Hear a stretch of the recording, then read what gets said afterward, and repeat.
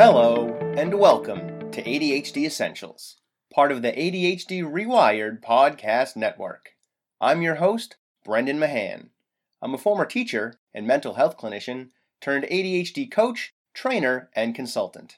I can be reached at brendan@adhdessentials.com. Here at ADHD Essentials, we help families develop the skills and knowledge needed to better manage attention deficit hyperactivity disorder. Visit ADHDessentials.com for more details. What's up, team? Registration is open for the next session of the ADHD Essentials online parent coaching groups. They'll be running this summer, beginning June 1st. In these highly effective groups, you will work with me and your fellow group members via online video chat to talk about all of the parenting challenges brought about by COVID-19 and ADHD.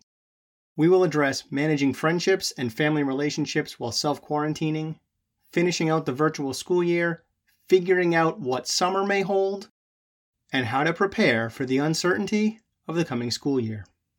We'll address everything from developing parental leadership and strengthening family connections through effective communication to overcoming anxiety and the walls of awful that affect our household. And of course, we'll learn about how to practice personal and familial self-care. And I don't mean massages and lattes when I say that. The groups will run for 8 weeks, beginning Monday, June 1st. We meet for an hour on Mondays and Wednesdays. One section is at 11 a.m. Eastern, and the other is at 5 p.m. Eastern. If you're interested in joining, go to adhdessentials.com/parentgroups or email me at brendan@adhdessentials.com. That's Brendan, BRENDAN, at adhdessentials.com. Or you can check the show notes for a link to the registration page. And while you're looking at those show notes, click on over to our partner podcasts, ADHD Rewired and Hacking Your ADHD. They are phenomenal resources to help you get your ADHD back on track. And finally, a big thank you to Jeffrey Gordon of Ideal Video Strategies, who did the heavy lifting on this episode like he does on so many. Welcome to the show. Today, we're talking to Inger Kolze. Inger is a social worker and an ADHD mom of an ADHD kid. In today's episode, Inger and I discuss attention deficit hyperactivity disorder and the African American experience. She shares with us the cultural challenges of mental health support for Black Americans, what it's like to wear a mask of normalcy as an ADHD person, code switching, and how she navigates being a parent with ADHD of a child with ADHD. All right, let's get rolling. So my name is Inger Kolze. I am a therapist. I'm a mom. I'm an ADHD woman and an advocate for people that have ADHD. And we met not that long ago, back in November at the International Conference on ADHD. You and a couple of other Black women were sitting there with Renee Brooks of Black Girl Lost Keys, who is a friend of mine, and I was just excited to see Renee. And also I'm making an effort to have, voices that are not just white on this show. So I was excited to be able to sort of hit everybody up and be like, come on my show. And I've got, of the 4 women there, I have spoken to everyone. And I've got 2 of you on, and I've 1 more to get, not counting Renee, who's already been on 3 times. So I guess, like, sort of what was that experience like for you? What was the conference like? What brought you there? What was the moment of having a random guy wander up and yammer about his podcast? So the conference was amazing. I had no idea. That they even had a conference about ADHD at all, let alone was it the 10th annual? So what happened for me was that I go to CHADD meetings, children and adults with ADHD meetings, because my son was diagnosed with ADHD about 5 years ago. And I was looking for a lot of information for him, not always so easy to get, but I did come across CHADD and I go to the meetings. They also have adult meetings. I was not diagnosed until actually about 6 months ago, but when we did the questionnaires and screenings for my son, I realized as I'm filling them all out, I was like, oh, that's you. So I went to an adult CHAD meeting and there was an offer to have some coaching done at the conference. So I was like, okay, I'm up for that. And when I started coaching with the man Cameron Gott, he's been like amazing for me. It became apparent that how the ADHD was affecting me and keeping me from living my best life, because putting on a mask every day to try to not show that you have ADHD, that you are disorganized, that you're running late, that things don't come as easily for you, to try not show that to the people in the room all the time. I didn't realize how taxing that was on me until actually that moment in the conference, which was kind of odd because it was in a room full of people I didn't know. And you were being coached by Cameron as a workshop. Like you and Cameron were there in front of an audience and he was coaching you and sort of walking you through some of these observations about ADHD. Exactly. So that was pretty interesting to have a huge revelation about yourself in a room full of people that you don't know at all. It was actually interesting too, because that room full of people were all basically white women, middle-aged white women that were there, to get the information from the conference. And I met Renee at the conference. I didn't know her ahead of time, but when I saw her in the space, as I have noticed her online, she's the only Black woman that had any type of real presence online. When I saw her, I just kind of ran over and hugged her.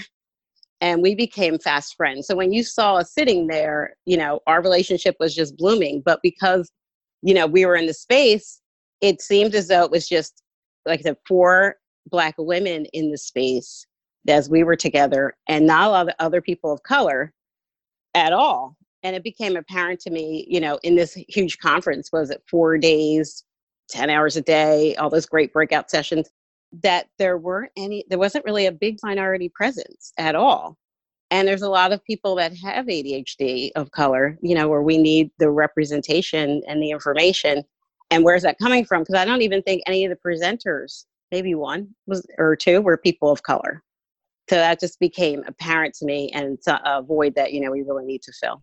Everyone that I've spoken with, and I've spoken with all of the 4 women who are at that table, I've spoken with all of you since the conference. And all of you have voiced that same idea in one way or another. And all of you are also talking about doing something to address that need in one form or another, either working with CHAD to create sort of an arm of CHAD that is aimed at the African-American community, and taking steps to help support minority populations get the information that they need. You mentioned that you didn't even know there was a conference until a few months. It sounds like a few months prior to the conference even happening. And so how do we get that information out there more effectively is pretty critical. Exactly. So it's, as we were saying, that table that you came up to, that's actually what we were discussing. Again, I didn't really even know that they had a conference and that there was anything extra that needed to be done. So I actually got everybody together and said, hey, like, what are we going to do about this? Like, this is not okay. So we were brainstorming in that moment in the conference about what it is to be done. And we've been brainstorming ever since, trying to figure out ways to be able to do things. Renee's been talking a lot to the chairman of CHAD. Another woman and I, have been she's been doing some more things with ADA. I plan to do both. I'm going to become an ADHD coach and advocate for people of color to be able to get the information and the support that they need, and to realize that they can be seen and be themselves, and it's okay to have ADHD. Because I think that a lot of people of color don't understand what ADHD is, and there is an issue in the Black community about taking care of your mental health and what that means. And to be able to see some people of color in the space that are being successful, that are giving you the information and access, is a way to get the word out in a way that can be effective and overarching. So some of us are talking about, newsletters, podcasts, YouTube channels, different ways to be able to reach people that are out there. You mentioned that there's an issue in the African-American population around mental health. What is that issue? What does that look like? So, a lot of times when you grow up, anything that is like a mental health issue, you can go to your church, to your pastor to take care of that, or that it doesn't really exist. You can just kind of pull yourself up by the bootstraps because it's looked at as a weakness, not as, it's actually a health issue. So with that, there's a lot of times when people don't go to access like the psychiatrist or a therapist. They don't even know, what goes on in there. And a lot of people that are therapists or psychiatrists are not people of color. A lot of them are white or just not Black. And the fact that, sometimes not being able to understand our culture and where we come from. I mean, there's times where, Black people were experimented on, the Tuskegee Project, which makes things where, people are wary of even getting any help from the mental health community. So sometimes I think that people think that your health is from your neck down, and your head is like a different space. So to bring into the community, that it's okay that a lot of people have mental health issues and that there are things that can be done about it, that you can take care of it. You can live a successful life. It's not always medication based, but if you need medication, it's okay to take that also. That'll help you to live a good life. So to bring that into the community in a way that's accessible, that doesn't feel like it's people just talking down to you and not understanding where you come from, but speaking with people and partnering to have a good relationship with their mental health. And you yourself are a therapist and a social worker. And I imagine that's a component here too, right? Because I'm sort of playing with the metaphor because I do everything as a metaphor in my head. And so I'm thinking about how when I work with folks who have ADHD, a lot of them have gone through mental health clinicians who do not have ADHD and are like, they don't get it. Like they just don't understand what I'm experiencing because they don't have ADHD. And then they meet someone like me who has ADHD and there's an understood life experience that makes everything go faster. Correct me if I'm wrong here, but I would imagine that there's a similar phenomenon when you're Black, where I as a white guy, I don't have that life experience. So I can't fast forward through it. I have to sort of hear those stories and kind of in some ways waste some time. I mean, it's critical for me to know it and for me to learn it. And in that case, it's worthwhile. But if I were a Black therapist, we wouldn't have to spend 2 months with me figuring out the Black experience because I would have lived it. And so it would take maybe a week or two for me to figure out specifically what's going on for you. Is that a phenomenon that's also affecting mental health for people of color? Absolutely. So, there's the human experience, which obviously we all have, and that's important. Right. But inside of that, there are different cultures where you have different experiences. So there are things that can be unsaid that we just understand how, you're perceived in this world or how you're operating in this world. So we don't have to, like I said, we don't have to go through the education piece of that. But there are times when, you get a therapist that, because they don't have ADHD, if you have ADHD, then they don't get it. And they can give you, well, you're not really supposed to give advice from your therapist, but they will point you in a direction of, you just need to try harder. You just need to, pull yourself up by your bootstraps. Maybe if we do these things where it's punitive, especially for children, like, so, just give them more discipline, things like that. Versus if you understand ADHD, to look at in a different way where praise is the way in order to get people to do better and to give them a better chance at having a better life than just to do discipline or, to try harder, to just try to, not giving you a pair of glasses to be able to see, but just ask you just to squint and try harder. So when you have that, where somebody already understands the experience of you being a Black person, then you don't have to go through that layer. And then if you can get a therapist that also is a Black person with ADHD, you don't have that layer and you just can get to work. So what's interesting is being a therapist, I've been a therapist for 10 years. I'm looking at my clientele now and through different eyes, with my new diagnosis, and a few of the women that I have, they have ADHD. And we've had the reason why we were able to connect and move forward quickly is because of that. I think I knew it underneath, but with the new information that I have, we've been able to really move like lightning through a lot of the issues that they wanted to tackle, because tackling it in a way that works for somebody with, that unique brain wiring we all have with ADHD, it helps. And to be seen, there's nothing like being seen and seen for who you are. And so when we were in the conference, that was what was so apparent to me, what was so lovely and loving and, just kind of really brought it all full circle for me. So to be able to give that to other people that don't even know that it's there, it will be amazing and just really move the needle forward. That being seen about the conference comes up with everybody that I talk to who went there. just the fact that you go to the ADHD conference and you're allowed to have ADHD for some people the first time in their lives, where you could wander into a conversation and drift out having said 4 words or 100,000 words or no words, and nobody's bothered that you didn't wait your turn to talk and that you left when it got boring. Who cares if you're on time to a workshop, to the conference itself, to dinner?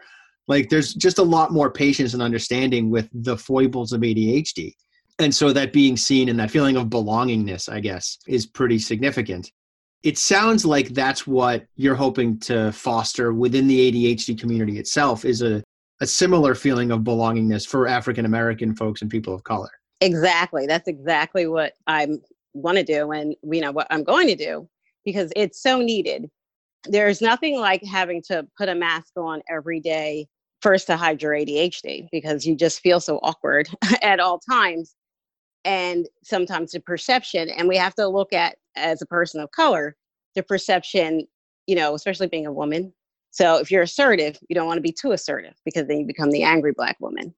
And then if you're meek and mild, then, you can get all, run over because people aren't taking you seriously because you're a Black woman. So to be able to find, somewhere in the middle there is very, very difficult and very, very tiring.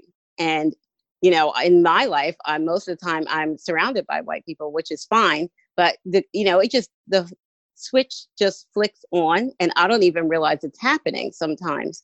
I just realize that I'm tired. So to be able to bring that to people where it's like, you don't even have to do that. I mean, we do it as a part of protection, because if not, I still have to have a job. I still have to live my life. I still have bills to pay, and I still have a son to take care of. And so, we have to be safe as far as that's concerned. But to be able to be seen and allow yourself to be who you are and still be able to do the things you need to do is important. And if I can bring that to, even a few people, it'll be well worth it.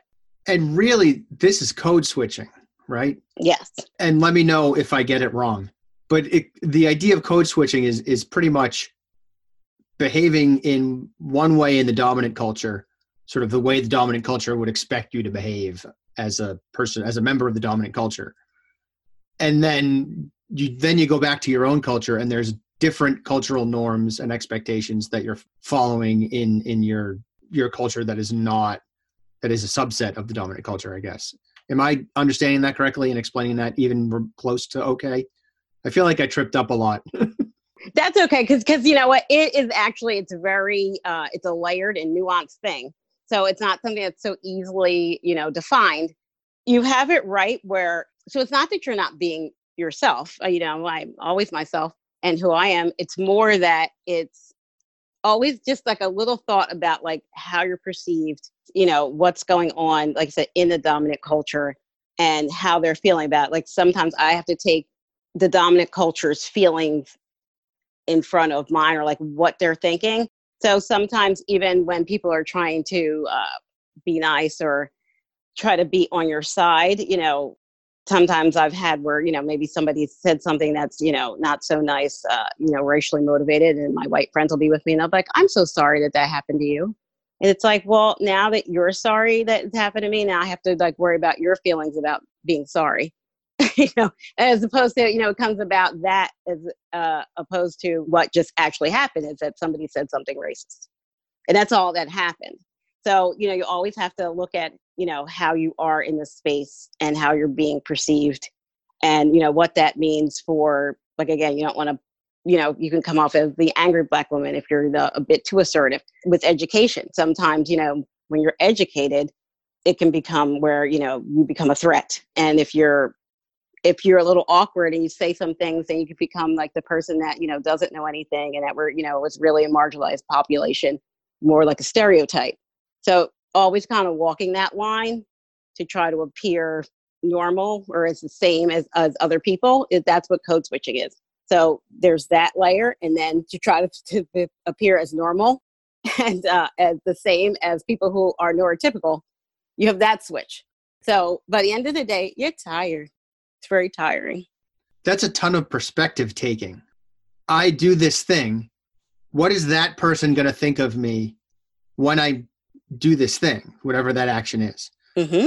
And as a white guy, I have to only worry about how am I going to be perceived when my ADHD makes me do this thing, right? Like when I did the thing that, how is that going to reflect on me negatively because I talked when I shouldn't or got overwhelmed or whatever the case may be. But as a Black woman, you've got more layers than that. You've got, one is the ADHD part. Two is, how am I being perceived as a Black person? How am I being perceived as a woman? How am I being perceived as a Black woman? Is any of this, and I imagine, tell me if I overstep, feel free to shut me down on this one. And I imagine there's some component there too of like, almost how are other Black women going to be perceived as a result of me doing this thing? Is that in there too? That's in there also because, as people of color, as Black people, it is. So, because the stereotypes are so pervasive that when you're appearing in a space, it is, how you appear because you're going to be, maybe you can be not the stereotype or they're going to perceive you as the stereotype. I've walked into spaces where they'll say, because my name is Inger, they don't think that I'm Black. So I've stood up and I will say Inger. It's like, oh yeah, that's me. And then I'll begin to speak. And people have said, you're so well spoken. Well, what does that mean? So, you have to, show up and be who you are, but be that in a way where, you're not going to be perceived as a stereotype, so there's just like so many layers to it. Like, again, it's just really tiring. And I keep saying that because it's something that, for you, it's something you don't even know what you don't know. So how would you know this? Right. Managing that also for people. It's like, more to do. I try to do that. I try to recognize how I'm representing myself as a white man, right? Like I try to, I don't know that be nice to people is enough, but to try to like make an effort to not be an asshole and to not be like making assumptions and talking over people and things of that nature. I probably suck at the not talking over people because ADHD and I talk for a living. So maybe I'm not that great at that one. But I try to pay attention to the things that sort of my gender and racial identity expect me to suck, like the ways that I'm supposed to suck. I try to not suck in those ways, I think is what I'm trying to say. To my way of thinking, everybody should, not to a toxic level, but to some degree be paying attention to, am I being aware of other people's needs and other people's perceptions so that I'm sort of doing it right and I'm not steamrolling people. But that's not the same as what you're describing. What you're describing is this like toxic, empathy's not the right word, but I'm not coming up with a better one. It's a toxic perspective taking that's overwhelming. It's more than you should have to do. You should be able to have a strong feeling about something and stand up and be angry.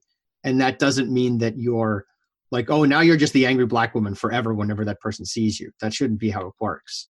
So, yeah, and it's not necessarily, I won't even say it's toxic because I find that most people are well-meaning and wonderful, people of all cultures. I don't run into, like overt racism all the time. It's more that, people's perception, your perception is your reality. And through all the stereotypes, the things that you've heard, and when you look at the news and they'll show, all these like murders or killings and things like that, and they'll show all these people of color, those things add up for people. So that when you come into a space and you don't even have to, stand up for yourself, doesn't have like a big stand, but when you speak and you're direct, you know what you're talking about. If you can, sometimes when you say it and it's, a little louder, yes, it's like you're the angry Black woman where you could say the same exact thing and the same exact level and tone, and you'll be considered just an assertive, powerful man. If I interrupt, which I do because I have ADHD, then, I have, I don't have any training. Like you don't know how to be in this space where if you interrupt, it might be like, oh, Bren's just having an off day.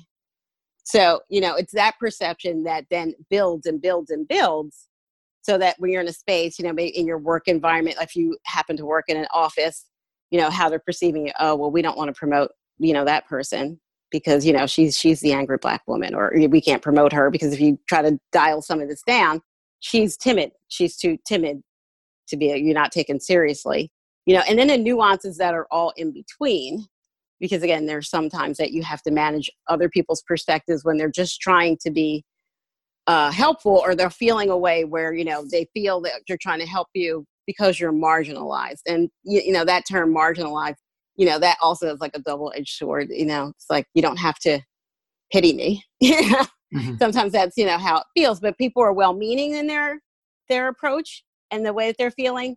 But then sometimes they have to manage their feelings inside of that too.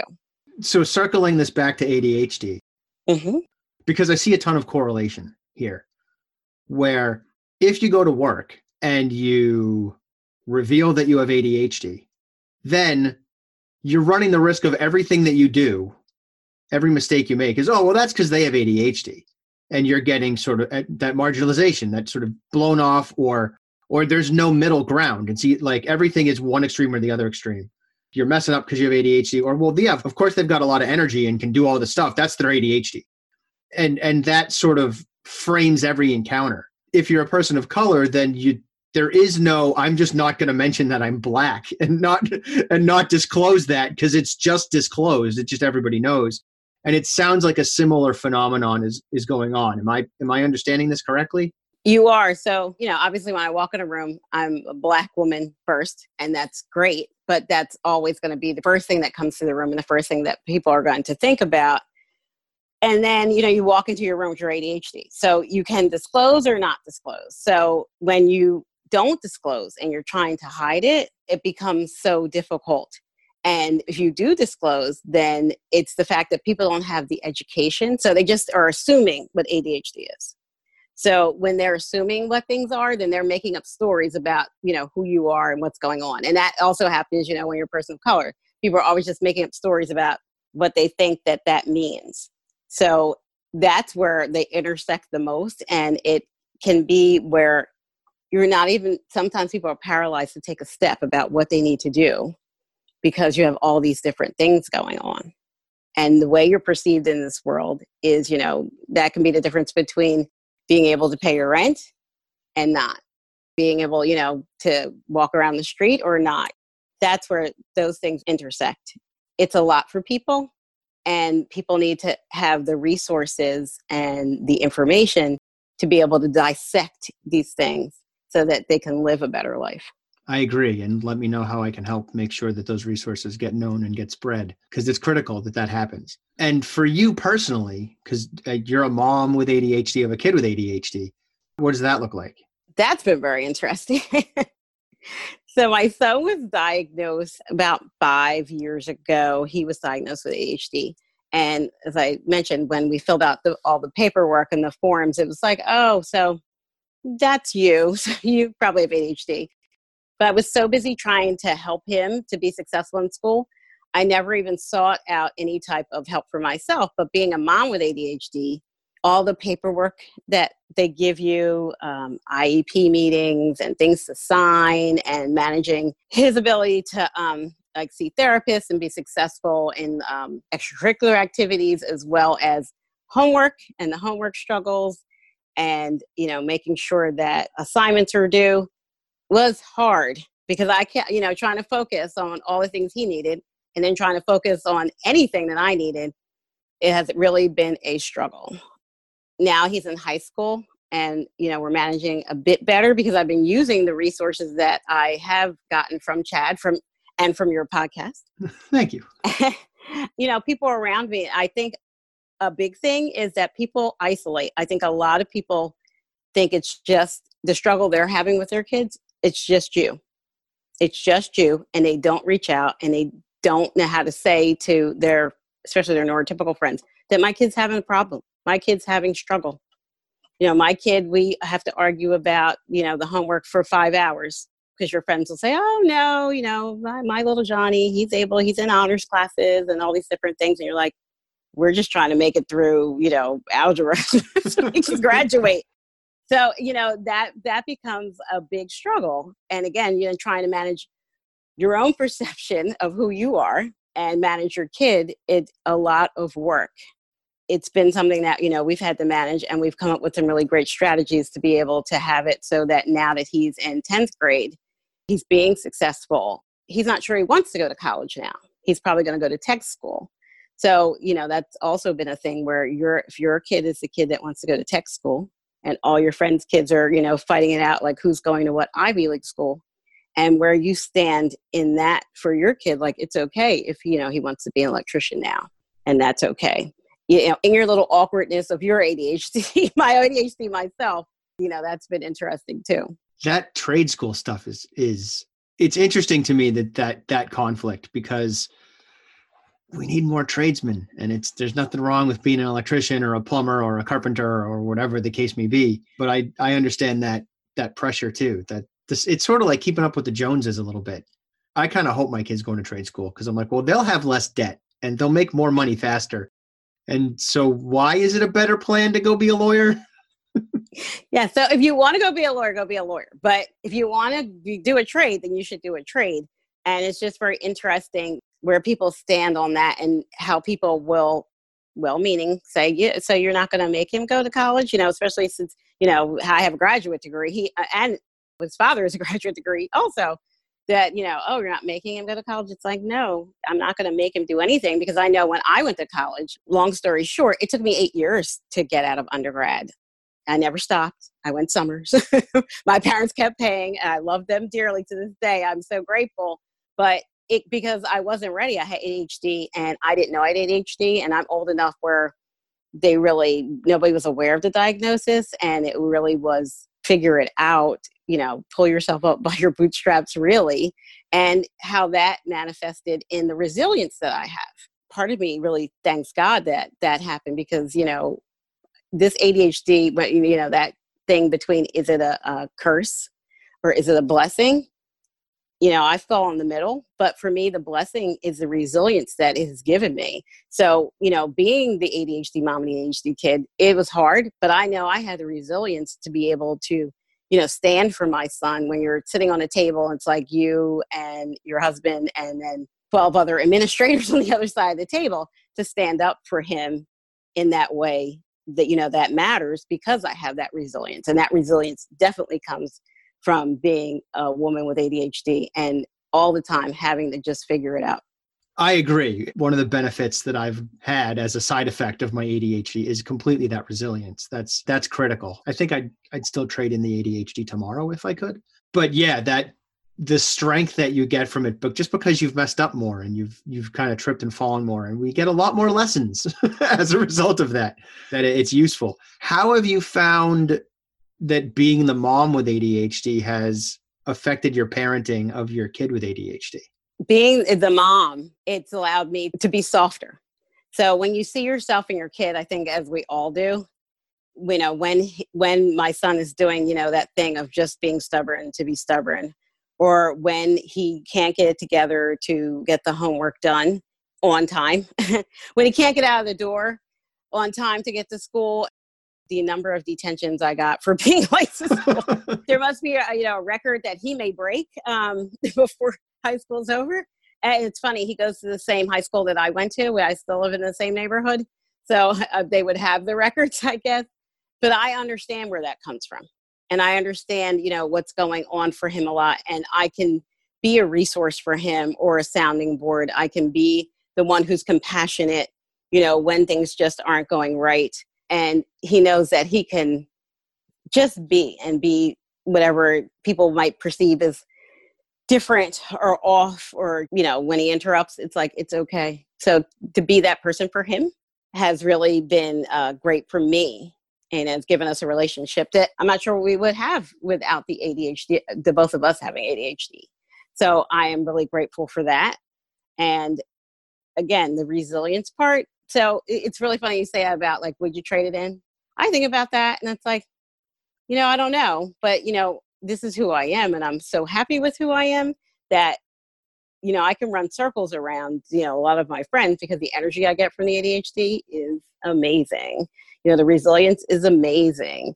The way that I problem solve, which is really something I've had to do for my son, is something that, I think is of epic proportions, because in order for him to be successful, I've had to do a lot of problem solving on the fly that I know comes from the ADHD. And I guess I'm assuming I wouldn't lose those skills. I just would remember stuff better and have a better understanding of time. and so maybe I don't want to trade it in. So just being mindful of time, speaking of time, do you have any ending essentials that you'd like to share with the audience? So, as I just spoke in the end, as it is something that we have to deal with all the time, how the ADHD like weaves itself in and out of your life at all times, it's okay. It's okay. I think that a lot of people don't really, give themselves that self-compassion where it's all right that you're late sometimes. It's okay that I talk all over the place and sometimes, have to go a long road to get my point across. And it's okay to be a person that has ADHD, and it's all right in the world.